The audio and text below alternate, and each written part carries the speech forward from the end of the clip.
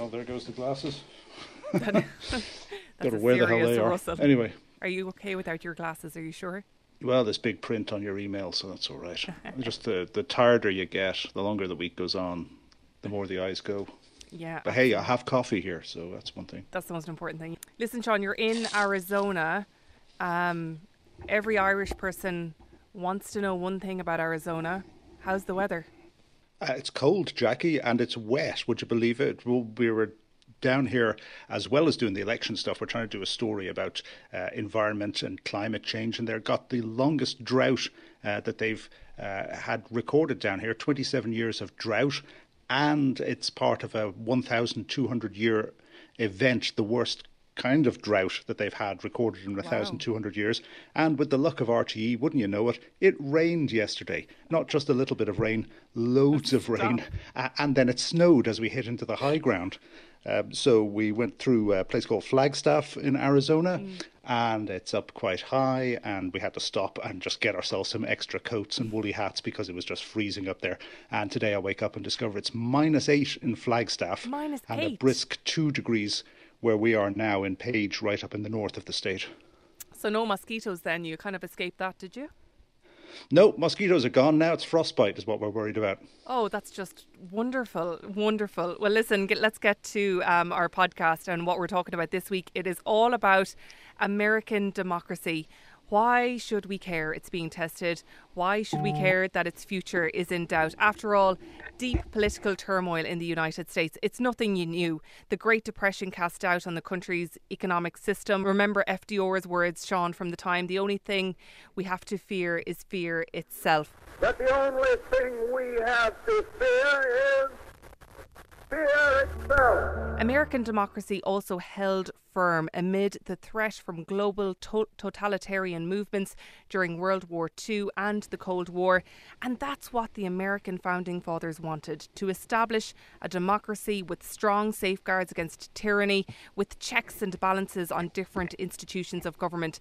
While it's been far from perfect, many countries around the world looked up to American democracy when building new ones, focusing on foundations, on the principles of rule of law, human rights and civil liberties. But things are changing, Sean, aren't they?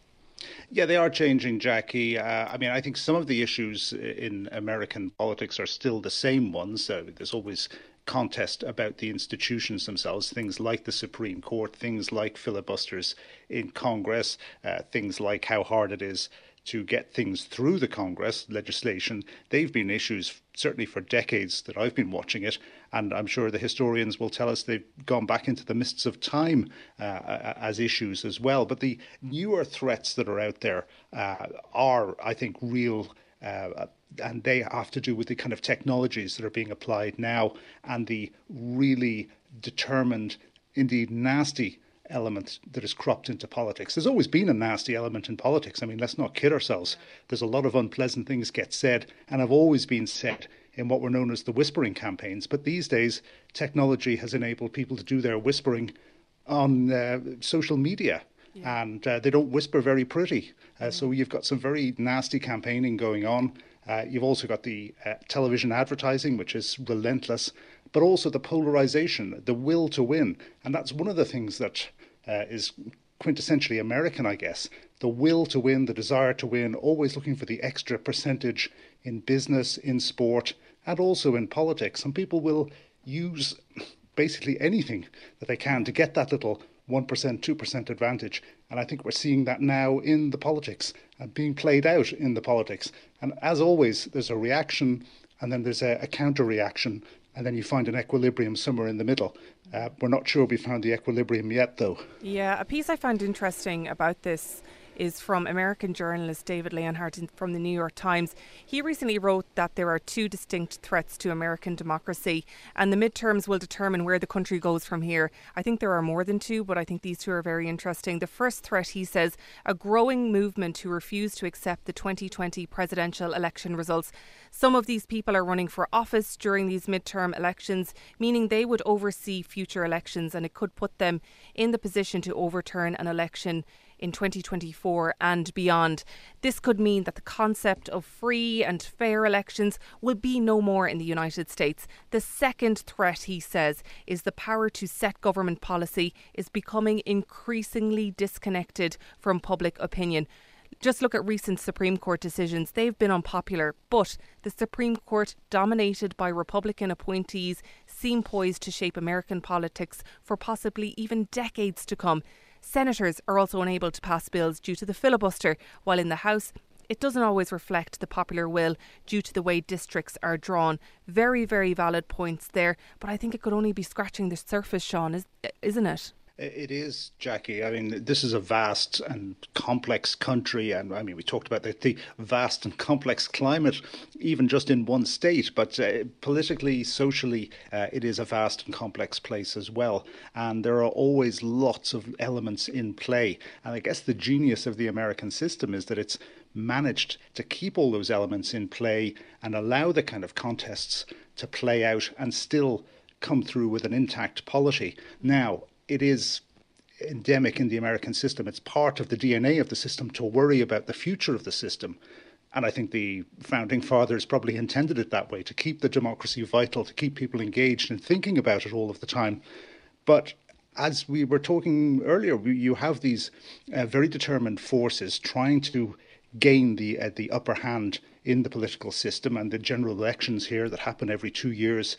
The mill never stops. So it's always politics on all of the time. And because they're looking for that advantage, it does get harder and harder and harder, nastier and nastier and nastier to get that advantage. Also, we've seen in some of the polling, the deep polling that's gone on over many decades, trying to discern what the American people are thinking, we're seeing less and less agreement between the two big party coalitions, the Democrats and the Republicans.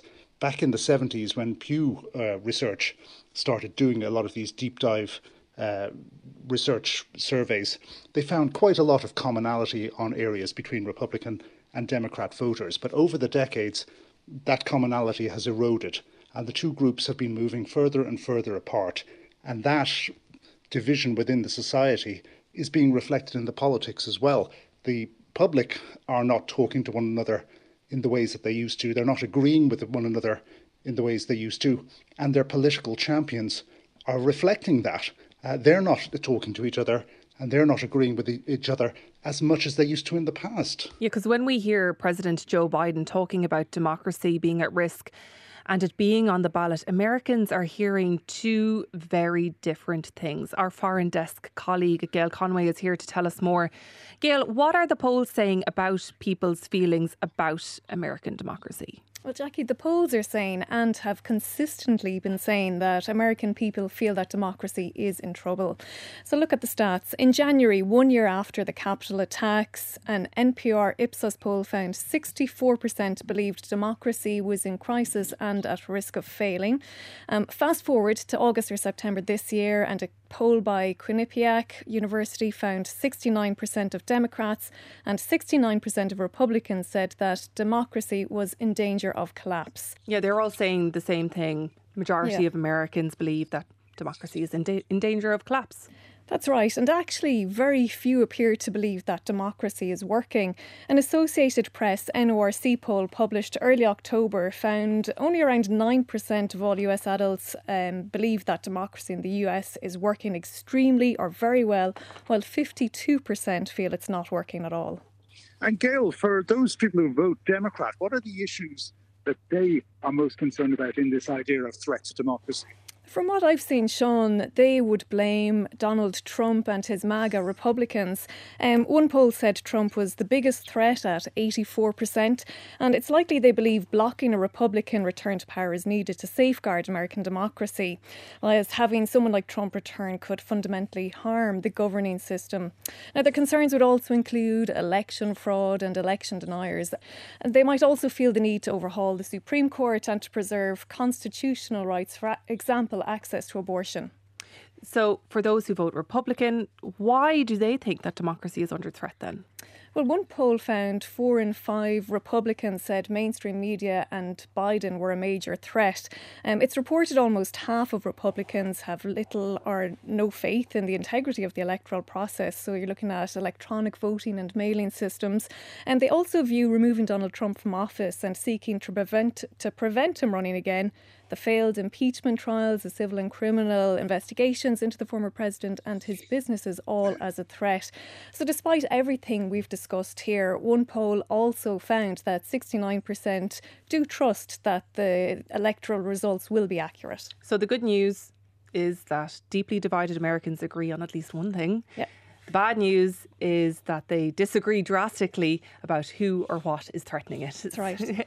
Listen, Gail, thank you so much for that.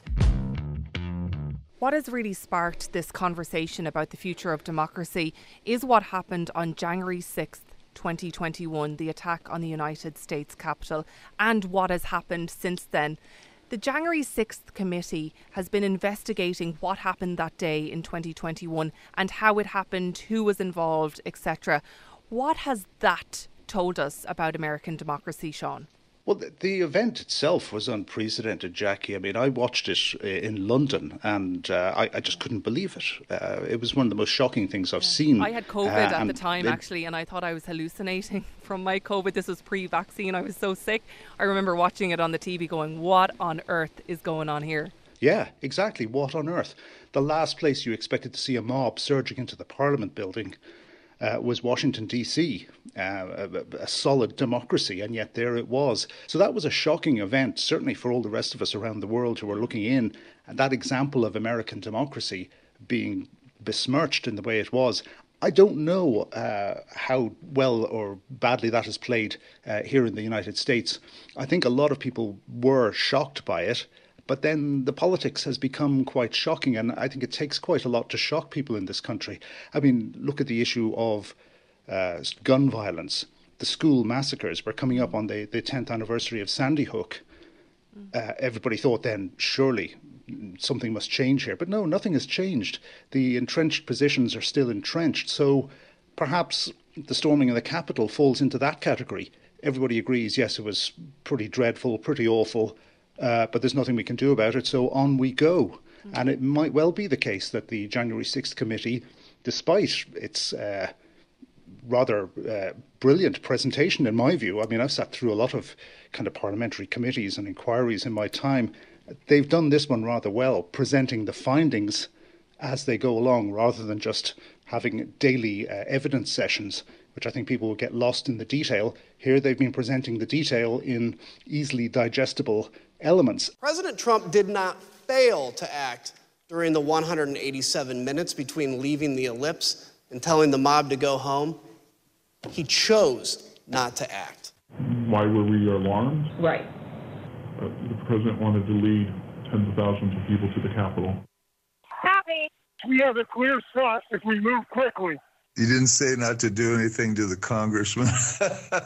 His refusal to condemn the violence was indefensible. And yet, we're seeing people who were in the crowd that day at the Capitol on January 6th, on the ballot paper today for the elections that are happening on November the 8th, people who are seeking public office and who are doing really, really well in the polls. So perhaps it didn't have the shocking effect here in America that it had overseas. And that rhetoric about election 2020 being stolen is, as you said, it's filtering into these elections. Donald Trump has been endorsing certain Republicans since the primary days, and many of them are 2020 election deniers. I think I saw on CBS News today that they did some research, and more than half of GOP candidates in these midterm elections are election deniers from 2020. How are they polling, and what political impact could they have if they are elected? Depends on the state. I mean, in some places they're polling rather well, and it also depends on the position that they're going for. This term election denier is a rather broad brush. It can cover people who simply said, yeah, I think there are questions to answer about the way those elections were conducted, to people who've been actively trying to undermine the results of the elections. Now, here in Arizona, we have one such person, a guy called Mark Fincham. Right from the get-go, even before January 6th, he was raising all kinds of doubts and questions about the validity of the poll in Arizona. This entire J6 crap was manufactured to create a narrative that there was an assault on the Capitol. This fits into the Marxist ideology of how do you go to one-party rule. He ended up hosting he called it an inquiry, a trial about the conduct of the elections here. He had Rudy Giuliani come down and give his version of events and what happened, tried to really undermine the credibility of the elections here and the process of selecting electors from the Electoral College. That's this false set of electors to be sent up to Washington for Mike Pence to certify on January 6th, and then was there outside the Capitol. He's been filmed, film of him wandering around the grounds of the Capitol in a big black cowboy hat. He's on the poll to be the Secretary of State here in Arizona. That is a pivotal position in the elections because the Secretary of State actually organises the elections, determines what goes onto the ballot paper, what type of machines are used, if any, how votes are counted, who is eligible to vote, and also certifies the outcome of the election. So if he wins in next week, then he will be in charge of the presidential election in 2024. Somebody who is not just an election denier, but a really, really active election denier. He's also now, in the past 2 weeks, started denying that he was ever a member of the Oath Keepers group, but he's certainly been very closely associated with that rather sinister organisation whose members were themselves filmed breaching the Capitol building in tactical gear. Yeah, it's just fascinating stuff. Sean, I've been speaking with Republican Congressman David Joyce. He's currently serving as the representative for Ohio's 14th Congressional District since 2013 about this, about American democracy. While he told me that people are focused on the economy and inflation during this election, people should be concerned about American democracy. And this is what he had to say. I think it's very important that we continue to focus on making government work. I'm not one of those who I believe that President Biden was elected on, and I voted for that day for the votes to be counted through the Electoral College. And, I voted for the first January 6th commission because I believe that there should be a thorough review and everybody who's responsible be held accountable. And those were crimes that were being committed that day. And one thing that the January 6th committee itself, unfortunately, morphed into something that became more political. And while they've come up with a lot of information, I don't think people view it as seriously as if it would have been an independent commission, free of all politicians, and down with the people who actually could measure the situation with the appropriate seriousness that it deserves. Because with all the evidence that we've seen coming from that January 6th committee, has your opinion about Donald Trump changed? Because I know you voted no on the first and second impeachment of Donald Trump. Do you regret that second vote now after seeing all the evidence that has come from January 6th? Well, that's one of the reasons I voted no, is because I thought it was a rush to judgment at that point. I mean, as a former prosecutor, I believe that you have to make a case and you don't just grasp at straws. And certainly there's been a strong case made that, that he certainly had an understanding that, something was gone wrong that day and didn't step up to do anything about it. However, there also was a strong case to be made that this was predictable, and that there should have been the National Guard and forces in place to protect the Capitol and never allow this to happen in the first place.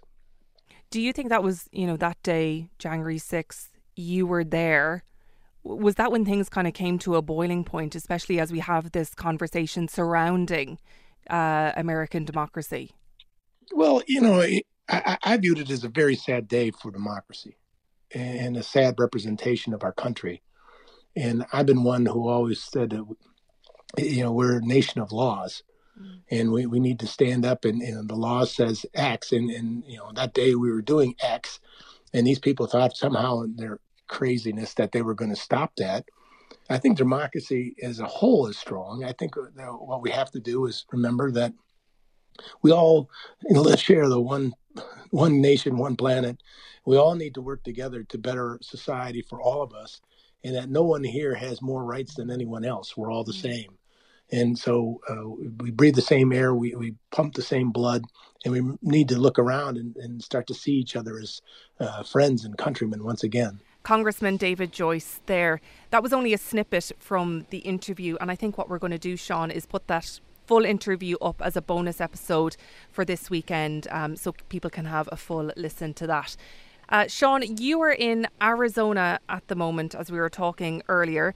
According to one journalist, Arizona was and has continued to be the nexus of efforts by former President Donald Trump and his Republican allies to overturn the 2020 election. Tell us more. Yeah, I mean, Arizona was a key state in the 2020 election. It was the tipping point at which the election started to slide from Donald Trump into Joe Biden as the results were being declared state by state, or at least the early indications were. And the absolute tipping point came when Fox News, which is very well disposed towards the Republican Party, the pollster, the electoral analyst there called Arizona for the Democrats, for Biden. And President Trump was not at all pleased with that. A few weeks later, that political expert was fired by Fox. This state was the one that he thought he was going to get the Electoral College voters from, and that would give him the momentum on the night and carry him over the line. But when it started to go wrong, here is where it started to go wrong. But also here was where the election denialism was extremely strong, because I think it was so tight. In the end, it was a little over 10,000 votes separated Trump from Biden. And, 10,000 in a country this size is not a big winning margin at all. But it's still a winning margin, and it triggered all kinds of inquiries. We mentioned the one by Mark Fincham and Rudy Giuliani. After the election, when the results were certified, it didn't stop. There was a full audit done on all the voting papers, because everything here is done on paper. It's counted electronically, which is, they say, much more accurate than human counting. But the ballot forms are still there. They're still kept so that they can be recounted. And they were recounted. And then they were checked. And then a Florida-based consulting firm with Republican leanings was contracted to do a full audit on the election. They came in and, after months of digging around, found, well, no, there was nothing wrong with the voting here. The Attorney General has been investigating literally every ballot form used in that election. Out of the 2.5 million voters in Maricopa County alone, the area around Phoenix, they found 12 suspect dodgy forms or actual hard cases where people had impersonated somebody else's vote. So, 12 votes would not overturn Biden's 10,000 winning margin. So the election was clean, but it took them 2 years to find all that information out, by which stage we're now into the midterm election. And a lot of the people who are running in this election are election deniers. It's not just Mr. Fincham at Secretary of State, it's Kari Lake. Yeah. Anybody who was involved in that corrupt, shady, shoddy election of 2020, lock them up. A lot about her highly recently. Likely to win, to become the governor of this state, the way things are going. She has been very strong in saying that the elections were suspect here. As Blake Masters running for the Senate, he initially was saying that the election was suspect in 2020, but has now relented and said, yes, Joe Biden actually did win the election. But I guess he counts in that election denier category, because if you've said it once on the record, somewhere along the line, you get put into that particular basket of being an election denier. But still, he was open to this notion that Biden didn't win the election here. So there's also, for the Attorney General on the Republican slate, an election denier. So for the 4 big jobs that are on the ballot here in this state, all of them have, at the very least, questioned the outcome of the 2020 election, and in the case of 3 of them, just don't accept it. So let's try and understand where they are coming from. A man who is a fan of Kari Lake, who you just mentioned there, his name is Tim Murtaugh, and he's former Director of Communications for Donald Trump's 2020 re-election campaign. And Sean, we spoke to him this week and this is what he had to say.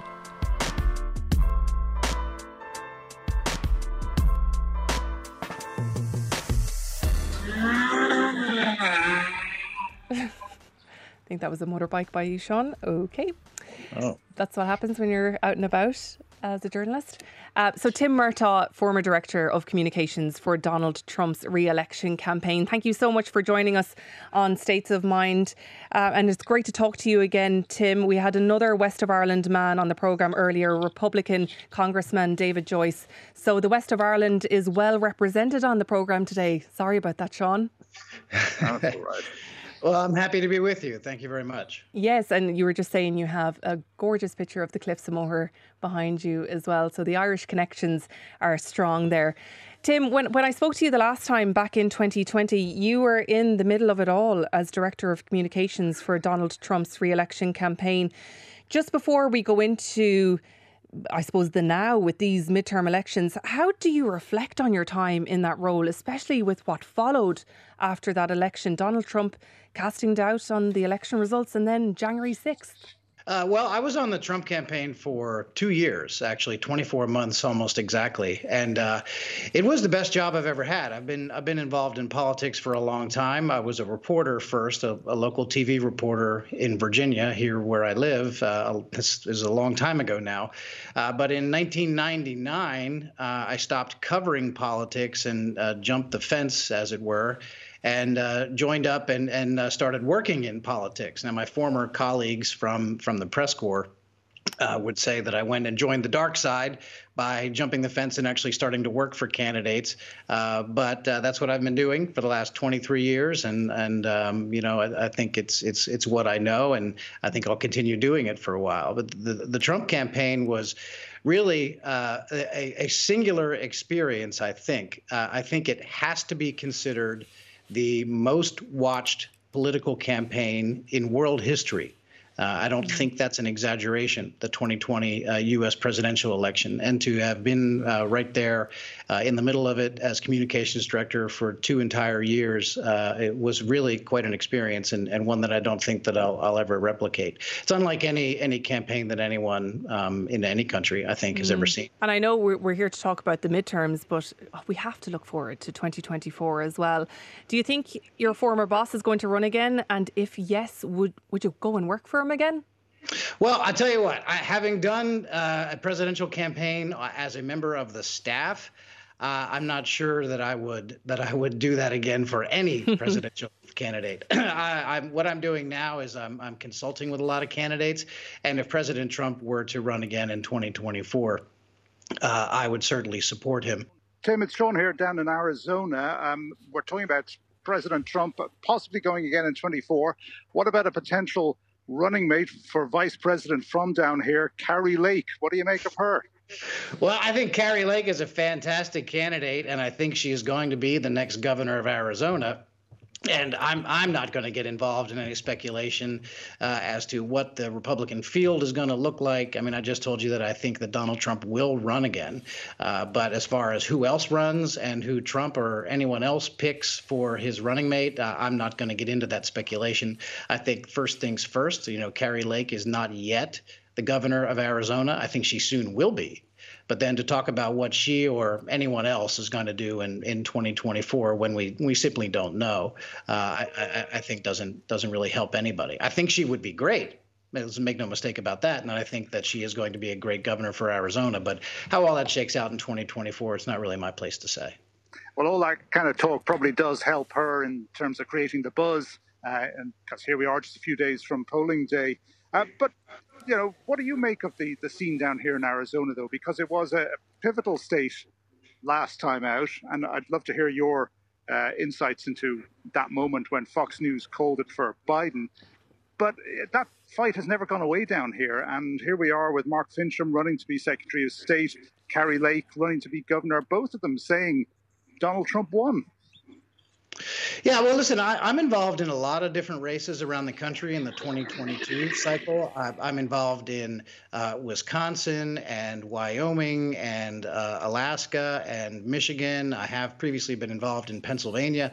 And I can tell you, and like based on just the way of the conversation that we're having here now, a lot of the media in America and clearly elsewhere are still I think, litigating what happened in 2020. But the candidates that I work for now who are running in federal and state races in 2022, when they go door to door and when they conduct opinion polls to see where the race is and what voters are caring about, let me tell you, the 2020 election just does not come up. The only people who seem to be talking about it a lot are the national news media and I think obviously some of the international news media. What candidates hear about from voters this year is the economy. Crime is on the rise. Crime in cities, the murder rate in Detroit. I'm working for Tudor Dixon, who is running for governor of Michigan, and Detroit is the second most dangerous city in the United States. That's what people care about. No one is obsessing about the 2020 election, except, by my judgment, the news media. But should people be concerned about what happened in 2020, especially what happened on January 6th? Should this be coming up at the doors and attention should be brought to it, especially when you have election deniers like Kari Lake, who you were talking about there, also somebody who is making fun of that attack on Paul Pelosi over the weekend.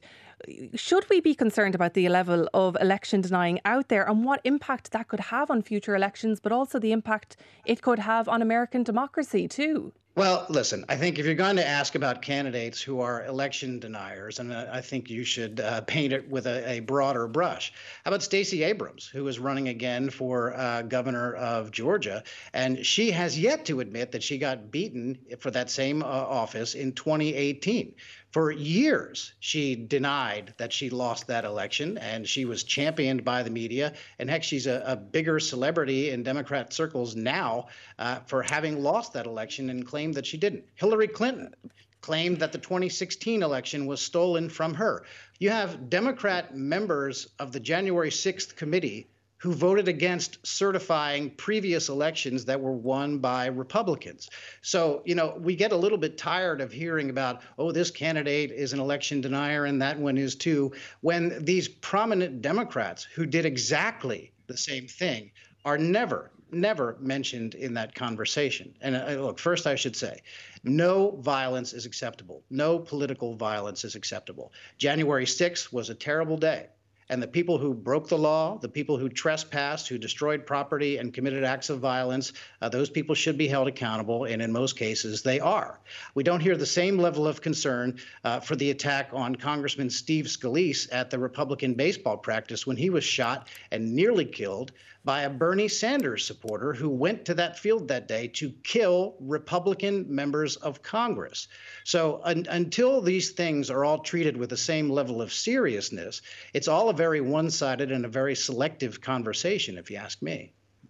But Tim, I got to disagree with you when you say it's all the media fixation. And yes, I do agree it is a Democrat fixation because, yes, they are covering up or not talking about the incidences which you have spoken about there, where they challenged electoral outcomes. So I think that was more to do with Comey and the FBI in the case of Hillary Clinton rather than the actual mechanics of voting. We can go all the way back to 2000 if you want, and Al Gore versus George W. Bush. I still see the hanging chads, yeah. We'll never forget them. I see bumper stickers about that saying that George Bush was selected, not elected. And that was 22 years ago.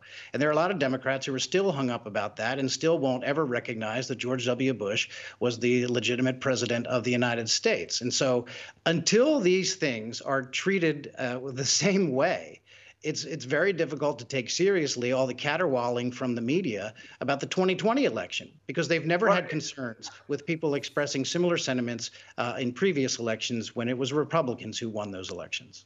Okay, Tim, I'm down in Maricopa County, and we're going in this morning to meet the folks who are running the elections. They have got all kinds of videos up on YouTube, on their official sites, explaining how the system here works, how the counting machines are not connected to the internet, how nobody can interfere with it, because there is a pretty sizable chunk of the electorate here who think that the actual mechanics of voting itself is rigged, is dodgy, is open to abuse. And that seems to me to be a new thing here in American politics. I've covered elections in more than a dozen countries in Europe, some of them fairly interesting, spicy kind of places like Hungary, for example, or Italy. Never seen that kind of challenge to the mechanics of the election itself. Whatever about challenging the outcomes or not accepting outcomes, it's the mechanics of voting that's under challenge now. And I think that is new and it is different. Well, and you're getting pushback from the officials here who are saying they're being intimidated by people. You must not have been paying attention in the early 2000s here when it was the Democratic obsession with the company called Diebold, who make voting machines. So no, this is not new. Yes, there are legitimate concerns with what happened in 2020. Pennsylvania, for example, 1.6 million people voted by mail in their new, the first time they used it, their mail-in voting law. After the election, a court in Pennsylvania ruled that law was unconstitutional. In Wisconsin, their drop boxes were ruled illegal. You have Mark Zuckerberg, the CEO of now Meta, formerly the CEO of Facebook. Meta is Facebook's parent company, of course. He spent $300 million taking over local elections offices in Democrat precincts all across this country, driving up voter turnout in Democrat precincts. Those are not conspiracies. Those are not things that people are worried about in an unfounded manner. Those are things that actually happen. Courts ruling laws unconstitutional after the fact, and we don't know what the impact was of Mark Zuckerberg and his $300 million that he used to drive up turnout in Democrat cities across this country. Those things are facts. But again, when candidates go door to door and when voters are telling the news media and pollsters what they care about, the 2020 election really doesn't register. It's all things that are happening to them and their families today. And that's why Democrats are in big trouble in the House, certainly, and probably in the Senate and in governor's races all across this country. Tim, very briefly, how does your country come back together? How do Republicans and Democrats start working together? It just seems like a long shot at the moment. Well, I mean, again, I don't know that this is a new phenomenon. Political polarization has existed for a long time. If you look back at some of the historical documents in the newspapers at the time, from when our founding fathers were still alive and holding office and running for office, those are some of the most vicious political fights that anyone could possibly imagine. In some cases, far worse than they were today. And throughout the 1980s, I know for a lot of Democrats, they always wax nostalgic for certain Republicans after they have passed on. A lot of people had nice words to say about Ronald Reagan, for example, when he died a number of years back. But while he was president, they hated his guts. It's not as though, before Donald Trump came along, everyone got along. Oh, we just disagreed on policy, but at the end of the day, we were all friends. That's just not how it was. And I'm afraid that people are misremembering history because, partisanship and people taking sides and having political differences be dividing in communities and in cities and states across the country. It's not really new. Tim Murtagh, former Director of Communications for Donald Trump's re-election campaign. Thank you so much for joining us on States of Mind. Well, thank you very much. I appreciate it.